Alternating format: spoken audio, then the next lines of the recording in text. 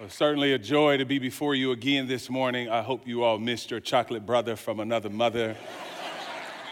I'm Red Bull excited to preach. I brought my sweat rag this time. I left it last time, but I'm excited. I do want to give honor to where honor is due. I want to give much thanks to Pastor Steve for this privilege and opportunity to be before you preaching God's word. If you have your Bibles, whether it's on your phone or you got a hard copy, go ahead and take it out. We're going to be in 2 Timothy chapter 2, the first verse.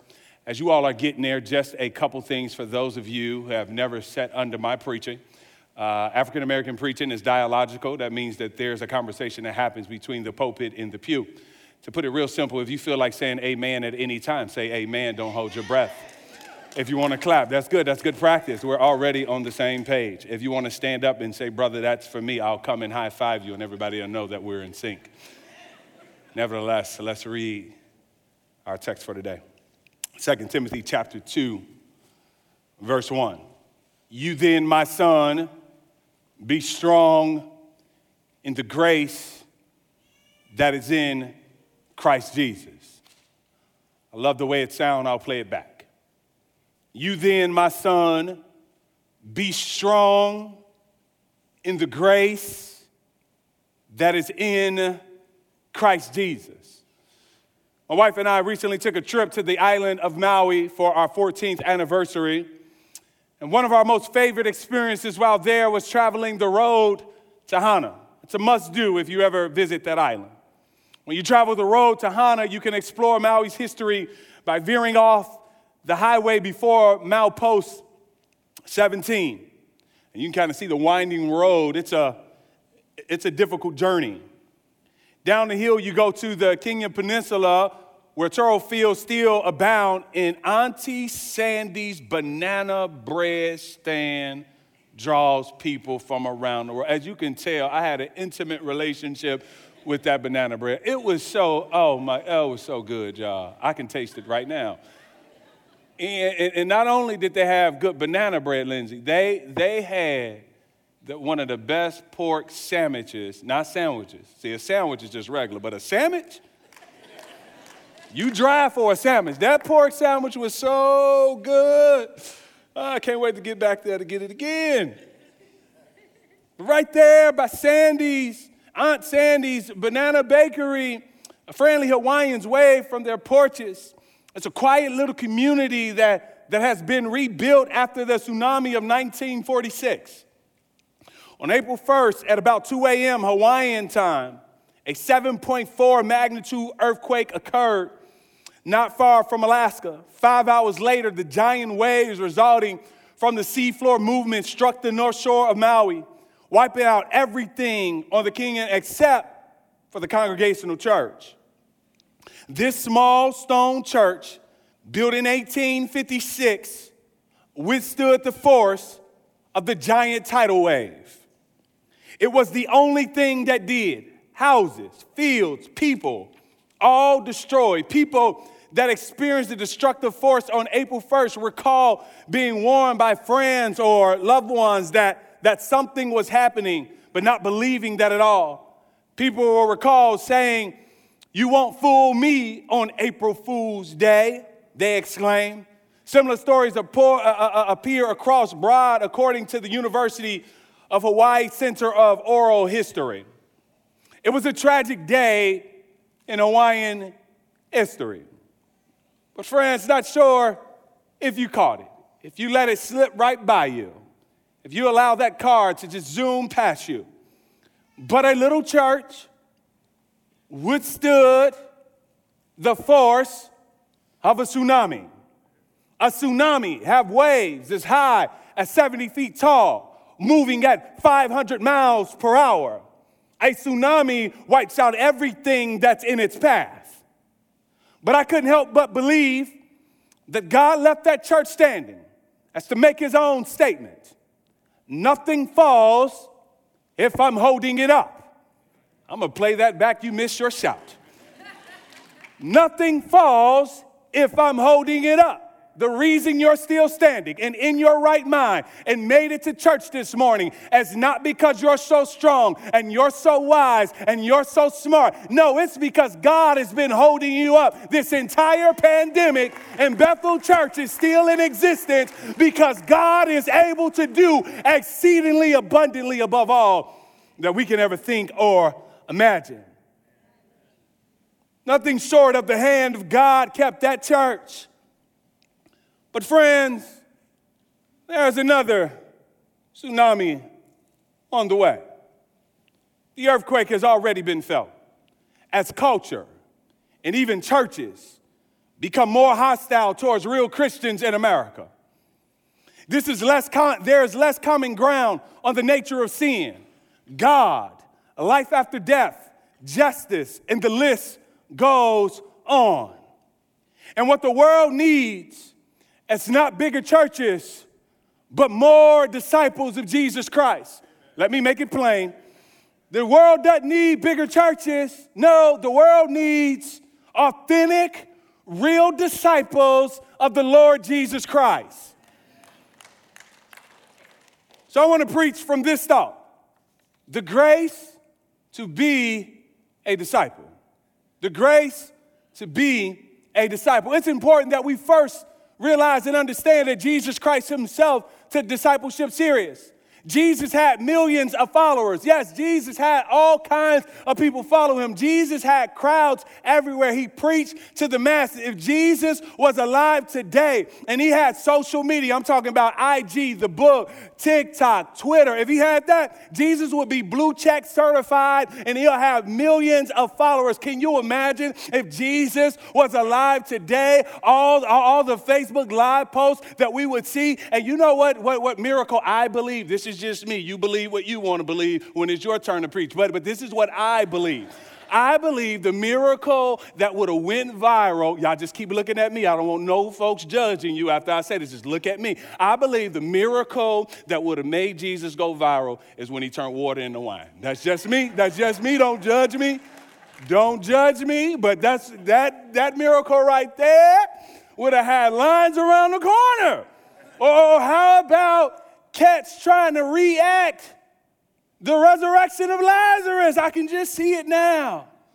But Jesus took discipleship serious. Instead of entertaining the crowds and entertaining the followers, he often dismissed them. He often subtracted, and he spent the bulk of his time in ministry pouring into his disciples. Because Jesus understood the importance and the priority of discipleship. And we so-called Christians cannot afford to be spiritually lazy in 2021. Gone are the days of relying on the assumption that people agree with your spiritual Christian framework. People have questions about Christianity and politics. Out of context scripture references will not work. Old Christian cliches will not work. People have questions about Christianity and race. People have questions about Christianity and marriage. People have questions about your Bible and their sexual identity. And gone are the days of ignoring these things. Every generation and every culture needs the voice of God to be heard and the heart of God to be felt. And we Christians need to know our God, and we need to know his word. We need to be faithful witnesses, not just in the church, but in the beauty salon. We need to be faithful witnesses at the Walgreens, in the convenience store, which is Speedway. We need to be faithful witnesses at the tomato bar. We need to be faithful witnesses at our schools and at our jobs. We need to be faithful witnesses, because every generation and every culture needs to hear the voice of God, and they need to feel the heart of God. Christians are to engage the culture, not run from the culture. But we must also realize, before we amen, we must realize, as we engage the culture, our presence will not always be welcome, nor will our beliefs be accepted. And friends, when the ground under your feet begins to shake, you want to be sure, listen to me, that you're standing on the solid rock. As the song goes, Christ The solid rock I stand, all other ground is. Oh, y'all been in church, I see. Okay. All right. We're going to get somewhere this morning, Dustin. I think we're going to make it. In our text today, Paul wants Timothy to be sure he has his discipleship in order, that he might be able to stand and withstand the forces of evil that are trying to pull him away from Christ. Because within the context of our text today, in the context of our text today, many people are falling away from Jesus. There was a spiritual landslide. You see, somehow we have let the truth somehow we have loosened the grip of the truth that discipleship costs. Make no mistake about that. Following Jesus, denying self, taking up your cross, these are not cute little sayings in the Bible. Walking in step with our Lord, with all believing and praying and giving and loving and serving that is involved. This is the first and most basic aspect of the Christian discipleship. Being a disciple of Jesus costs.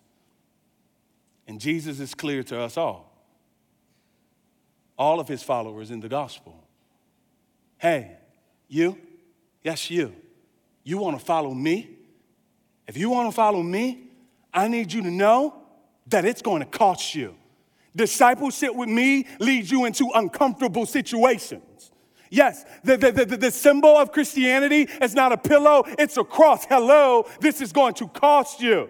And just in case you thought I was lying and you think that I'm making this up and you're like, no, Pastor, you see how comfortable these chairs are? What are you talking about? Let me bring you to Luke chapter 14, verse 26. Luke preached to God's people. Here's what Luke says. If anyone comes to me and does not hate father and mother and wife, pause, let me give some context.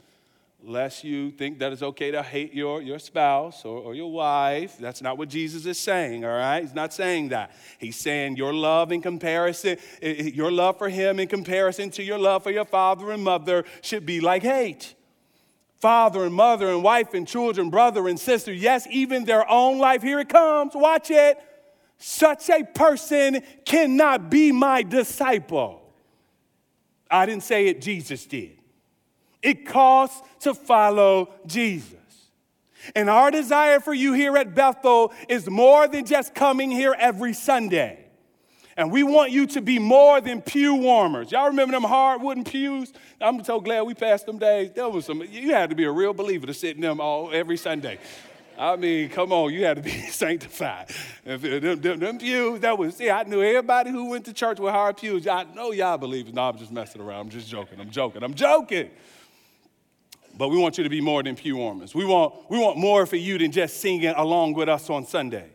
Instead, our hope is that you would embrace all the life Christ has for you. Embrace all the life he died to give you. There's so much richness to the Christian faith. There's so much richness to the Christian life, and we want you to have all of it, not just some of it, all of it. Being a fully mature disciple as you walk with God in this life is not an easy task. But you just can't walk in on Sunday with God and leave him when you leave. But our desire for you as a leadership, according to the word of God, is for you to become fully functional disciples of Jesus. And that is the call upon us today in this text. The mission of the church and the responsibility of this local leadership is to make fully functional disciples of Jesus. But not only is the leadership called to make disciples in this text, but they are to be disciples as well. In other words, the leadership shouldn't be calling you to do something that they're not willing to do themselves or something that they're not actively doing. But both making and being disciples is hard work. And both requires nothing short, listen to me, church, lean in on this. It requires nothing short of God's powerful working grace in your life. But what does grace have to do with discipleship, Pastor? How does grace and discipleship correlate, Pastor? Let's explore that question today. Grace brings us into discipleship. Let's look at the verse again. You then, my son, be strong in the grace that is in Christ Jesus. Come on, Paul, preach. You see, verses like this are powerful because often people think grace is just God forgiving your sin. Amen, hallelujah. Thank the Lord for forgiving grace. But it doesn't just give us power to be forgiven of our sins, but it then turns around and gives us power to overcome sin. So people think we need grace to start our walk with Jesus and then human effort there then after to continue this Christian life. This is after grace has covered our sin. It gives us power to live victoriously over sin, the devil, and hell. You see, it will be harder for us to be a faithful disciple without understanding God's grace. You see, not only are we saved by grace, but according to 2 Peter 3:18, we are to grow in grace. And if that's not enough, grace is the key ingredient to becoming a fully functional disciple. Let me put you up on game real quick. You need to have a holistic understanding of grace. Grace motivates us to serve God, according to 1 Corinthians 15:10 and 2 Corinthians 9:5. Grace also sustains us in trials. It keeps us when the wind is blowing and the waves are hitting up against you, and when the smoke clears and you see that you're still standing. That's grace. When we are needy, we are invited to the throne of grace, and I'm so glad that it's not a throne of justice, but a throne of grace. Friends, grace is critical to you becoming, staying, and growing as disciples of Jesus. I need to run that back because I need you to get that. Friends, grace is critical to you becoming, staying, and growing as disciples of Jesus. Without grace, it is impossible for you to remain or even become a disciple of Jesus. Without grace, it is impossible for you to become or remain or grow as a disciple of Jesus. Play it back, Pastor. It is impossible for you to become, remain, and grow as a disciple of Jesus. Play it back, Pastor. It is impossible for you to remain, stay, or grow as a disciple of Jesus apart from grace. And grace births us into discipleship according to Ephesians 2. By grace you have been saved. This is not by your own works. The moment we trust in Jesus as Savior, God covers all of our sins, the totality of them, past, present, and future. And we need to be reminded that we didn't save ourselves. If you're anything like me, I need to be continually reminded that, Dexter, you did not save yourself. And I believe this is critical because what we believe about our salvation past will dictate what we believe about our salvation present and future.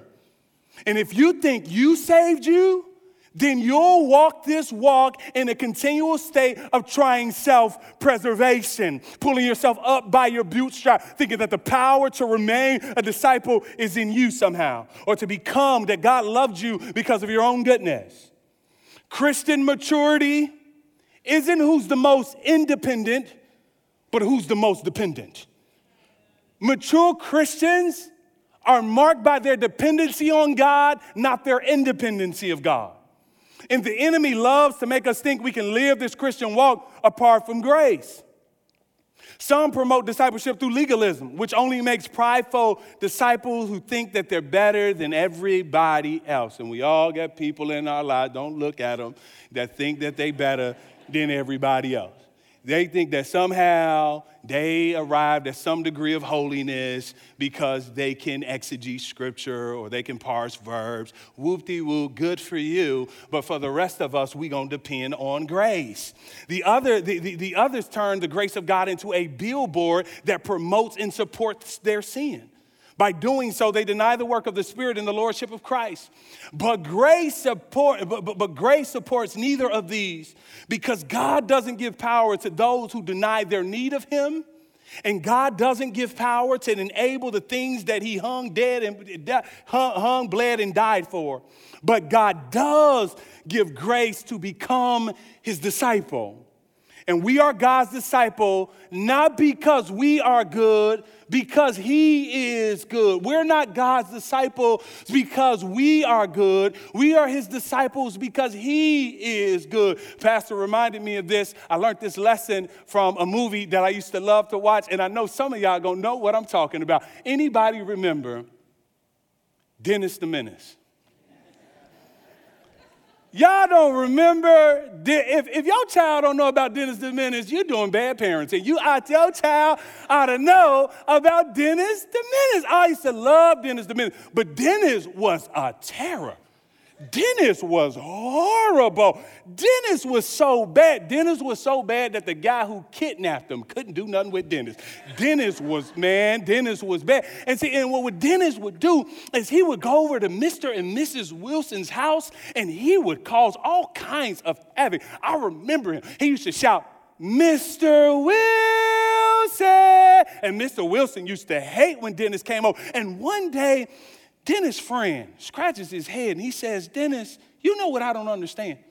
I don't understand why Mrs. Wilson is so good to you. I don't understand why she bakes you cookies and allow you over her house. You bad, man. I don't get it. Help me out." And Dennis preaches to his friend and he preaches tough. Dennis looks at his friend. He squares his shoulders. He looks him in his eye and he says, "Mrs. Wilson is not good to me because I'm good. Mrs. Wilson is good to me because she's good." And friends, that'll preach. God is good to you, not because you're good. God is good to you because he's good. You ought to know the goodness and the graciousness of God. Yeah, she was not nice to Dennis because of his goodness, good to Dennis because of her goodness. But grace doesn't just stop at making you a disciple. Grace continues by keeping you in discipleship. If you've been walking with Jesus, come on, let's just drop our church mask for a minute. I know you're holy. I know you know your scriptures. But let's just drop the church mask for just a second and get real and get honest. If you've been walking with Jesus any amount of time, it could be 3 seconds, you have already discovered how easy it is to get distracted. Amen, somebody. Distracted, pulled away, dragged away, however you want to define it. Following Christ is very, very, very, very hard. And to remain with Jesus is even harder. Let me just put it plain. Walking with God is hard. And in this verse, Timothy and Paul, what I love about this verse is that Timothy and Paul, it's as if they pull up a chair at the same table with God's people in 2021. And they say, "We want to sit at the table with you. We want to commune with you. We want to relate to you. We want you to feel that we feel what you feel right now in 2021. Here in this verse, there is something very relational about this verse. If you can slow down long enough, you can catch it. Let's look at the verse one more time together. "You then, my son, be strong in the grace that is in Christ Jesus." Come on, Pastor, preach this sermon. I want you all to zoom in on the word "you."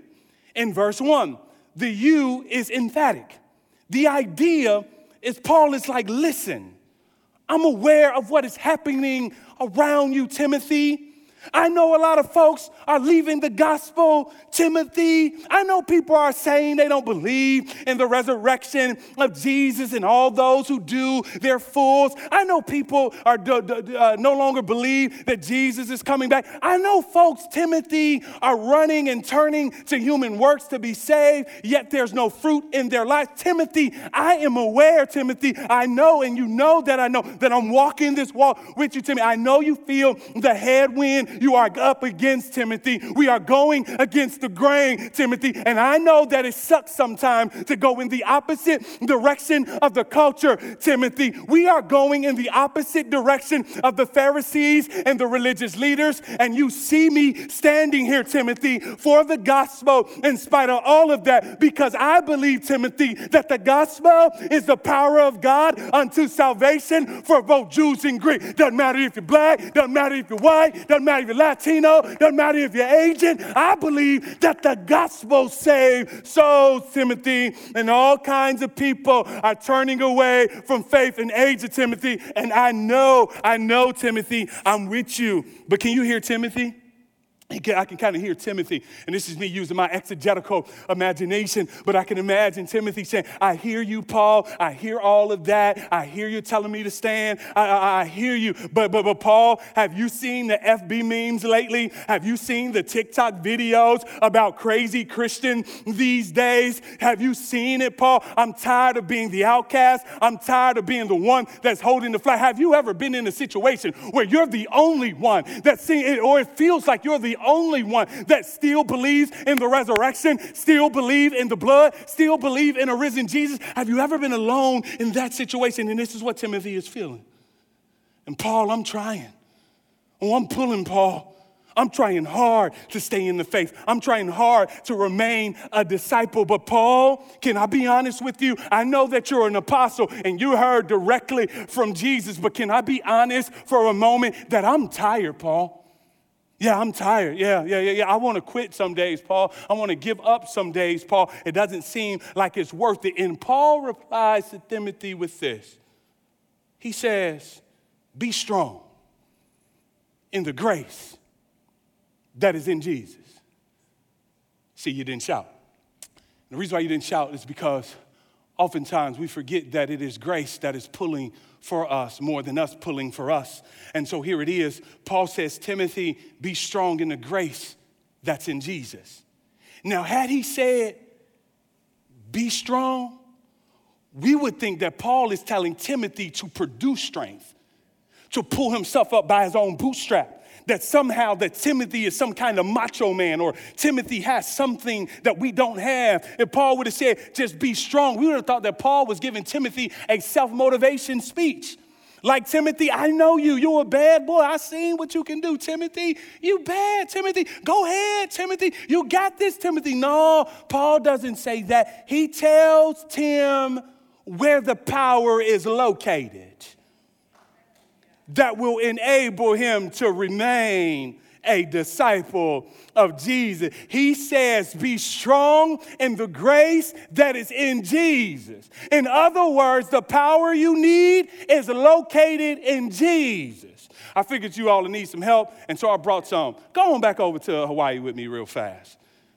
During my time in Hawaii, me and my wife, we rented a bike called a tandem electric bike. A tandem electric bike. That's what I was cruising on, y'all, in Hawaii. Bad brother, wasn't I? Had my shorts on and everything. Had my wife, on the other seat. I was looking real good down there in Hawaii like that, driving right there and there. And we found this shop online. It was called Hawaiian Cruisers. Loved it, y'all. So me and my wife had planned this, and so we got up one morning. We drove down there, and we met this guy at this shop. Real nice guy. Cool. If you ever go, got to check him out. Real smooth guy. And so we talked to him a good while. He pulls out a map of the island, and he shows us where we are and where the bike path is. I say, thank you, man. I appreciate that, because I had no idea where I was.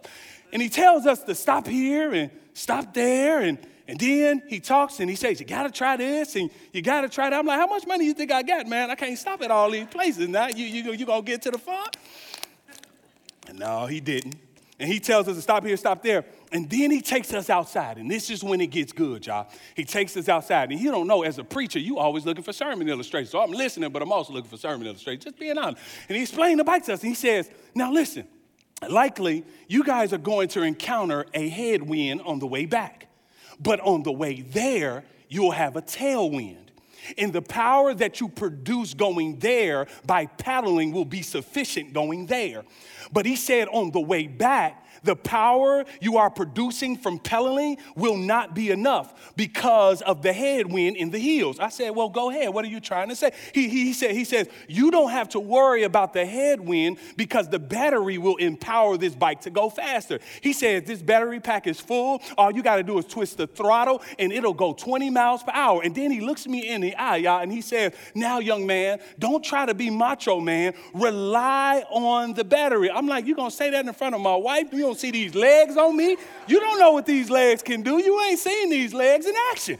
And so here he said, And you know, my wife rolls her eyes at me, and I'm like, oh, y'all teaming up together. No, I'm just messing around. And I said, thank you, man. That'll help me preach. I got to go. And listen, y'all, he wasn't lying. On the way there was a tailwind. We barely used any of the battery power. It was all legs. It was us, Paige and I, producing our own power. But when we changed directions, do you guys hear me? When we changed directions, the headwind was strong. And Paige and I used the battery the whole way back because the power we were producing was not enough for what we were up against, and we needed another power outside of us. And friends, this is what happens when we become disciples of Jesus. We change directions. We repent. We don't think the same. We don't believe the same. And so the tailwind that we had when we were going with the world, when the world was encouraging us in our sinfulness, in our debauchery, we could get by our own power because we all know being a sinner is very easy, but being a believer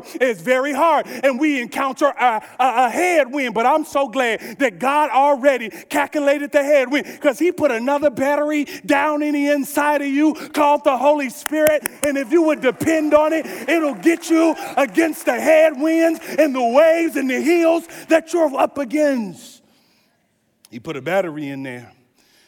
And you say, I'm going to just pedal harder. The harder you pedal, the more you're going to find that you don't have the power within you. You got to depend on the power that is in Jesus. Jesus who left heaven and came down 42 generations, who walked on water and healed the blind and fed 5,000 and kept the 12 even when they did not want to be kept. It is that Jesus that you have got to depend on if you want to be a fully functional disciple of Jesus. Do you hear me in this place? That you have got to depend on Jesus and Jesus alone. You ain't got enough power within yourself to go up against the devil, the hell, in the world. You ain't got enough power, but God got enough power for all of us. He'll never run out and he'll never run dry. This is why the Bible says that the blood will never lose its power. I don't know what your song is going to be, but my song is going to be grace, grace, and more grace. You say, okay, Pastor, you got me. Okay, you're right. The power is not in me. I got that. That's good. And Pastor, you really helped me out when you said it was located in Jesus. I see you're a smart guy. I see that master's degree has been working for you a little bit. But hold on, Pastor. But I'm smart too. And you know what you didn't answer? You didn't tell me how I can access that power once I find that power. Oh, that's a good question. Well, I came ready for you. You'll be saying, how do we access that power? Well, how do you access any power outside of yourself? How does a car battery access power from the alternator? How does a light bulb access power in the house? How do I access power, just keep looking at me, from the carbs that I eat every day? Just keep looking at me. Don't nobody need to know your business. That's between you and the Lord and your body. No, I'm just messing around. But it's real simple. It's not hard. It's real simple. You access it through connection.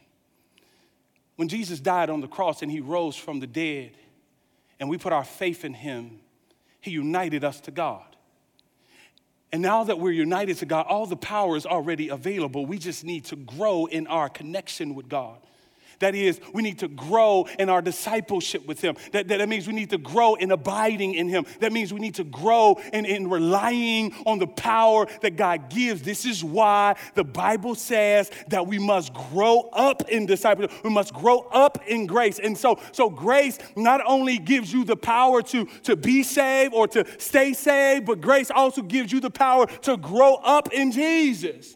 Now, we don't just stay a disciple as in just holding the title to say, whoop-de-doo, I believe in Jesus and I'm a disciple and that's good for you. But we want you to progress. We want to see progress. Being a disciple is an active thing, not a passive thing.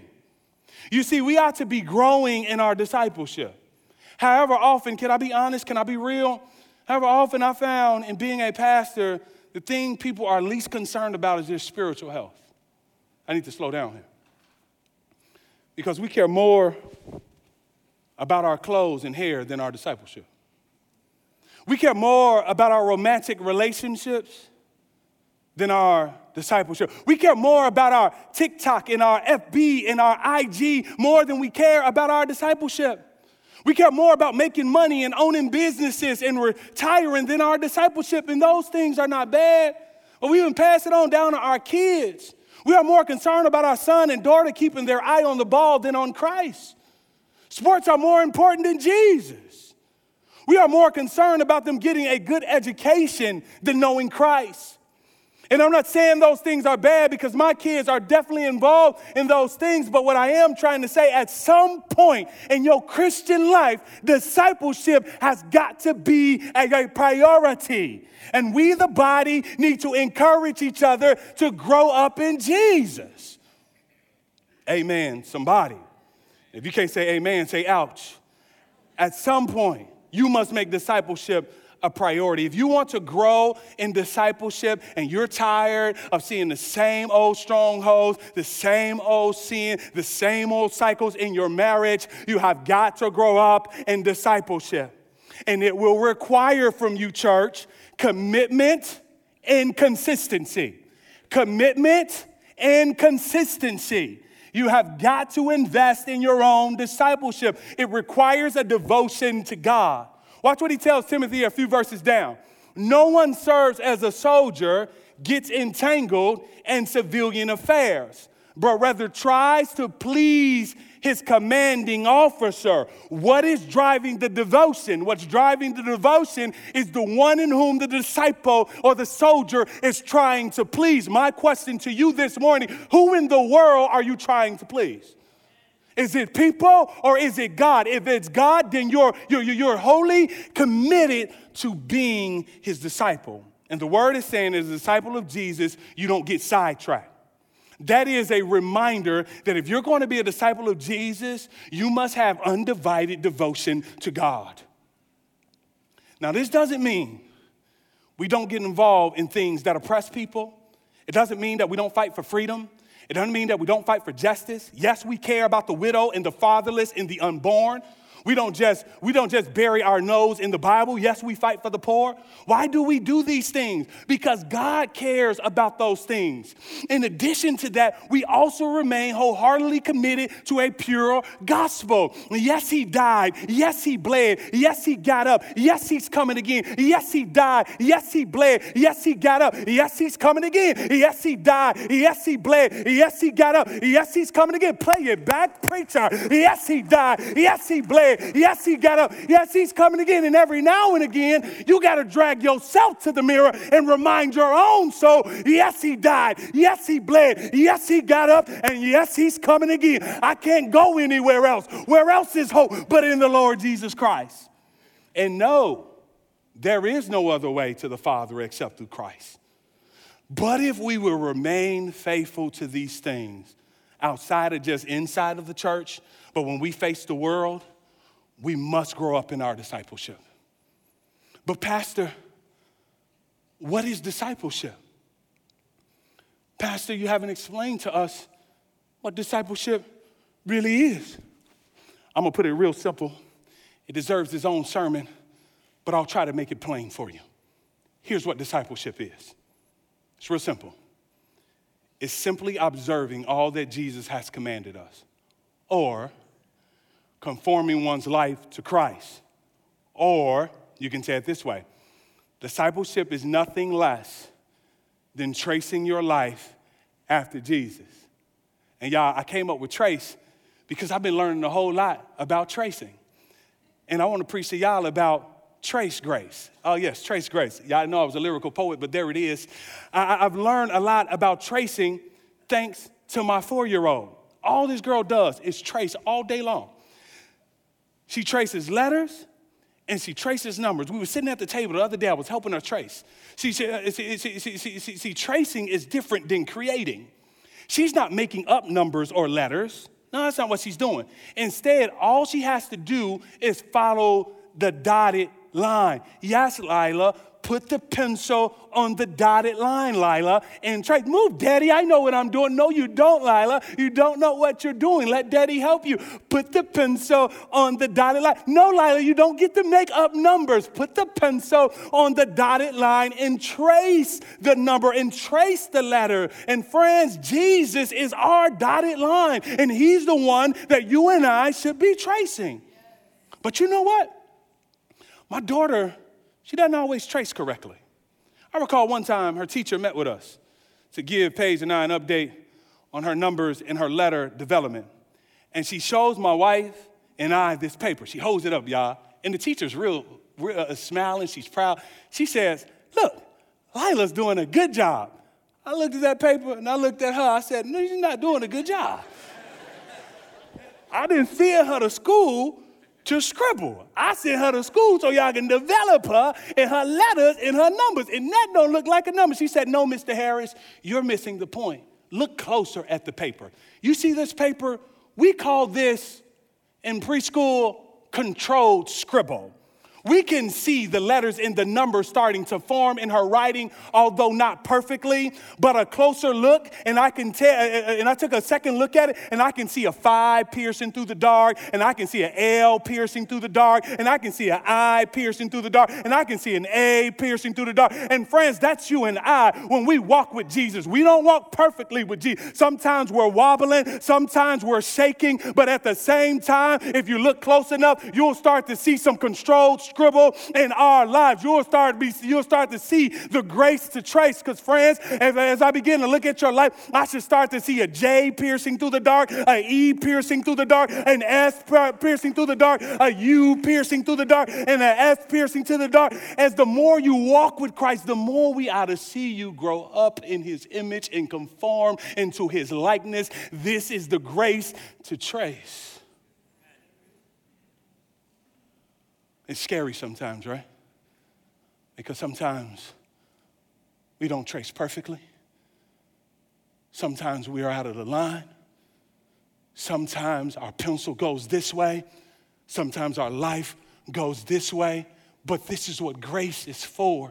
The same way that I steadied the hand of my daughter and reminded her where the dotted line was, and I began to show her how to trace. I gave her trace grace. And friends, God wants to do the same thing with you. Although you don't hit the mark the way that you should, although you mess up sometimes, God wants to give you trace grace, the ability to follow the dotted line. And where is the dotted line? The dotted lines is the 66 books of the Bible. And as a church, we want to see you develop in your numbers and your letters, and one day you'll be reading and one day you'll be writing, but at some point you have got to get in a place where you can learn how to trace. And this is why we have women of the word. It's not that we're making up letters and numbers. We're teaching people how to trace. This is why we have Verge. We're teaching students how to trace. This is why we have Rooted. We're teaching young adults how to trace. This is why we have Sunday mornings, because we're teaching people how to trace. Trace the 66 books of the Bible. Trace the life of Jesus. And if you're in this place and you're saying, I don't want to be the same Christian I was 10 years ago, I'm ready to develop in my writing. Friends, I'm telling you that there is grace to trace.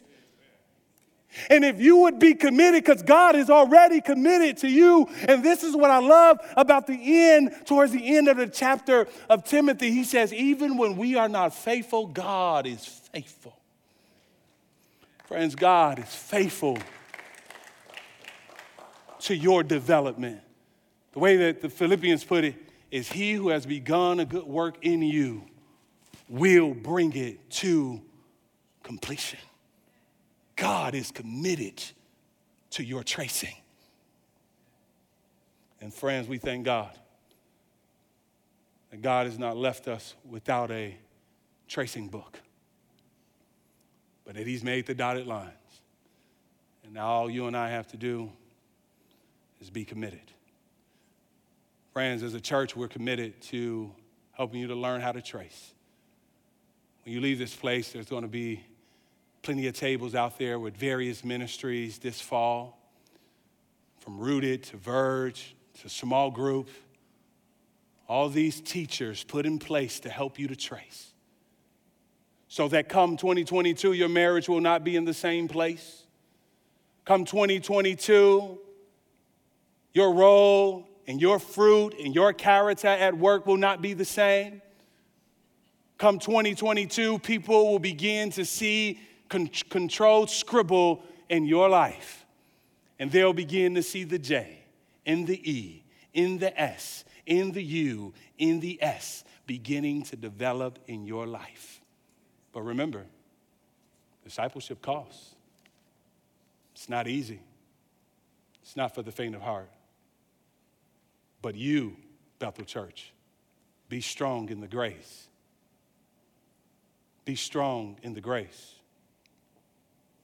Be strong in the grace. Be strong in the grace. He will complete his work in you. Be strong in him. We know where the power is. It's not in our pedaling. It's in the battery. And remember, he loved you when you were Dennis the Menace. And so he'll love you even more now that you're his child.